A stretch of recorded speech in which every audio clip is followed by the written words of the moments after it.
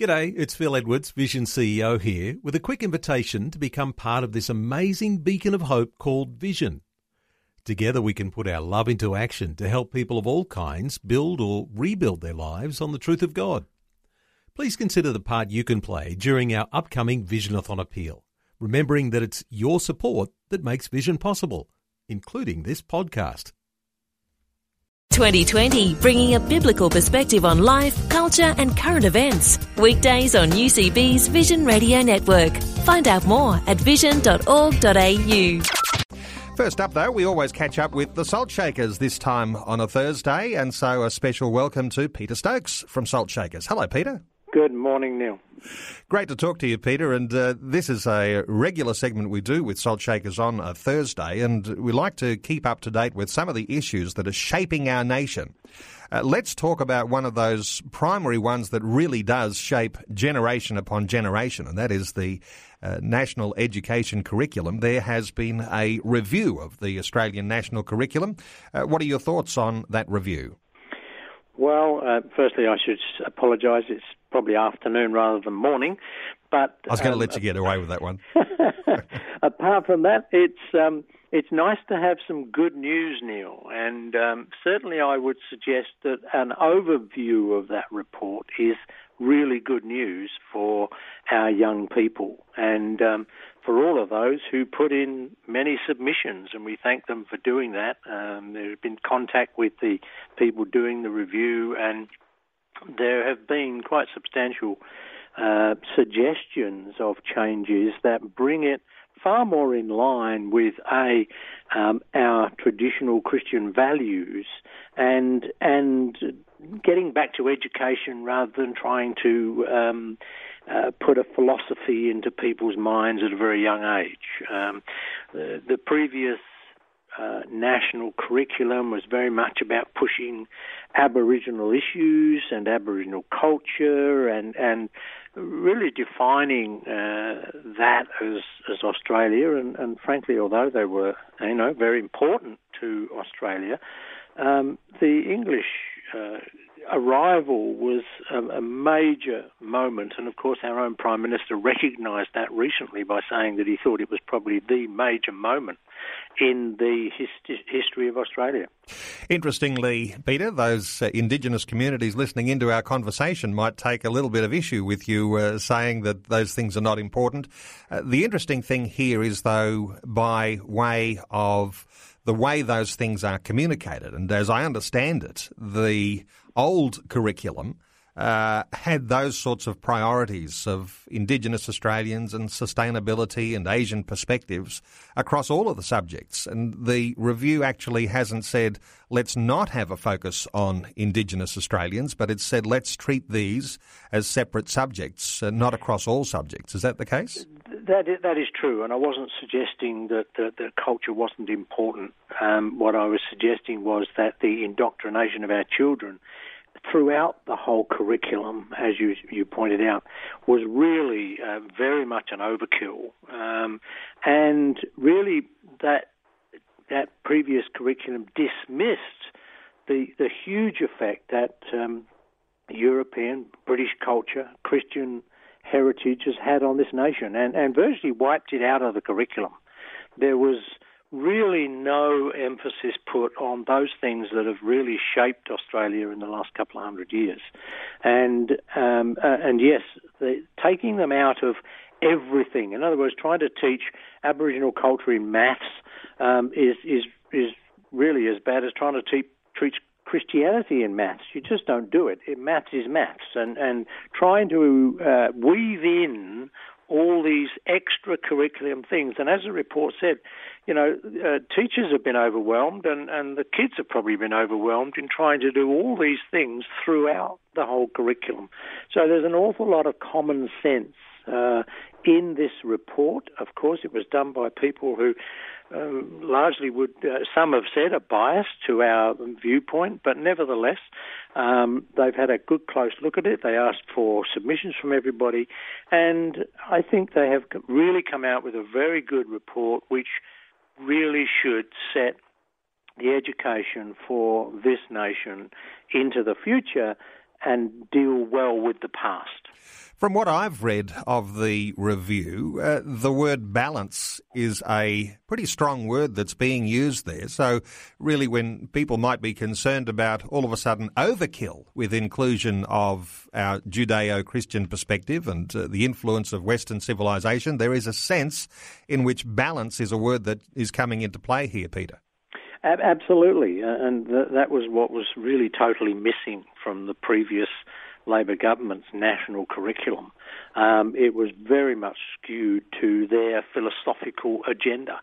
And, some would say, well, now it's, possibly going to be skewed to ours. But that word balance is important. And there needs to be a real shaping of our young people into understanding what has gone on for not just British arrival, but during the last 200 years, what has shaped and underpinned our culture.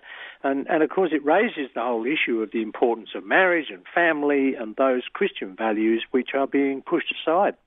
That's right. Everything we think about today and the changes that various minority groups are trying to push, some of these things are influenced by our history. And so getting the history in place, getting the history right, getting the balance right, reflecting our Judeo-Christian heritage and the influence of Western civilization, those things are very, very important when we start to plot our future. Because if you can't understand the past, how are you going to be able to plot the future in an effective way? That brings me to another issue, Peter, and that is an issue of a bill that is being proposed by the Norfolk Island Legislative Assembly, which is being debated midway through this month. Another backdoor attempt, as I understand it, to bring homosexual marriage to Australia. What are your thoughts on what's happening on Norfolk Island? I think you've summed it up really well, Neil, but some people would be saying, well, Norfolk Island, that's, a long way off there. It's a very small place. But it is very important to understand what we would call the domino effect. And the homosexual lobby have tried to push this marriage issue on mainland Australia. It was passed by the ACT government and then, of course, overturned by the High Court, who said that the federal government have the only jurisdiction to actually change the Marriage Act. Now, that's good. But what they then did was to run off, and we know that Rodney Croome ran off to Norfolk Island, where there are only 9 ministers in their Legislative Assembly. And he's been lobbying hard for them to pass a same-sex marriage bill. And it's called the Same-Sex Marriage Bill 2014. It's blatant, it's proud, if you like, but it contains a lot of danger because it would set Norfolk Island comes under the Australian government. It's a bit like the ACT Northern Territory, and so it's part of Australia. And if this was to be enacted in one part of Australia, then the domino effect would once again be churned out. Well, they've done it, why shouldn't we? We're already hearing, England have done it, Canada have done it, New Zealand have done it, we should do it. But of course, we need to remember that back in 2012, our Australian government refused to pass or failed a bill to change the Marriage Act. That's just 2 years ago. It's amazing these things keep coming, but most of this keep coming is people trying to push their agenda, of course. But I've looked at some of the stuff in this bill, and of course the actual bill suggests that a same-sex marriage may be solemnised on any day, at any time, and at any place in Norfolk Island.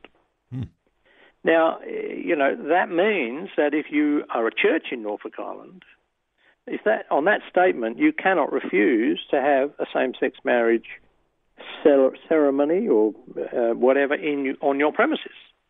The next part that worries me is if same-sex marriage is solemnised by an authorised celebrant being a minister of religion. So they're not doing the usual sidestepping to be politically correct from their point of view and saying, well, of course, this won't affect churches and it won't affect ministers. Ministers were precluded from actually doing ceremonies, I understand, in ACT. But here they're quite openly suggesting that, well, they can be done anywhere, so your church is a target. Now, even if the church doesn't agree with it, the church will be approached. no doubt, because that's the way they work, and they will put pressure on, and if the church says no, then they will claim discrimination and all sorts of things. So there are many dangers to the church, to Australians, and this, if it's passed, will no doubt undermine the rest of Australia in terms of being a little wedge in the system of government to push the federal government to move and change the Marriage Act. Let's talk about Norfolk Island. I mean, I've not been to Norfolk Island, and I suspect most people listening to our conversation now have never been to Norfolk Island. When you describe it as like a smaller version of the ACT or the Northern Territory, it's a territory, it's an Australian territory. So if there was a foothold there, it's a foothold into the rest of the nation.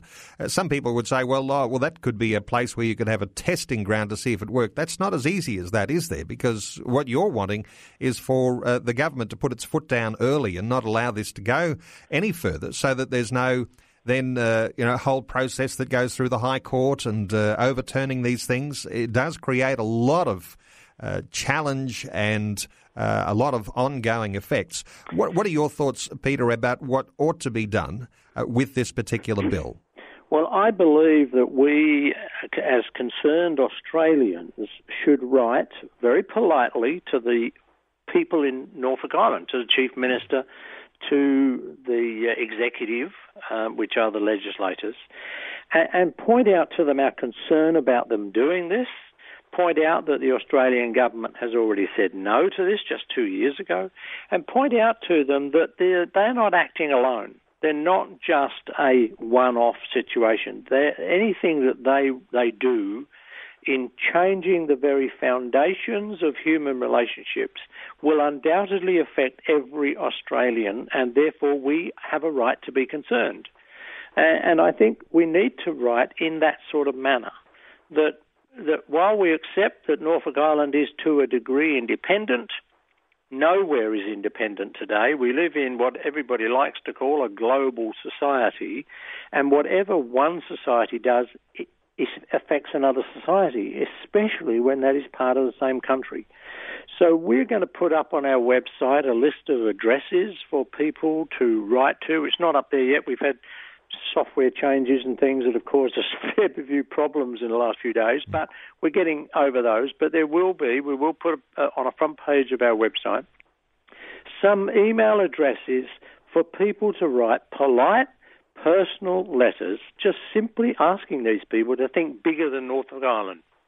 Well, to think about Australia, but also we do need to be suggesting that George Brandis ought to be saying to Norfolk Island, no, folks, this is not a wise thing to do, because, the High Court has already overturned the ACT, and the likelihood is they're going to overturn you too. So why waste your time, basically? It's an attempt, isn't it, to wear everyone down and create a whole lot of fatigue, and this whole drip principle or just incremental change is one of the challenges that we face when it comes to defending the marriage that we have in Australia between one man and one woman in a lifelong relationship for the benefit of those children.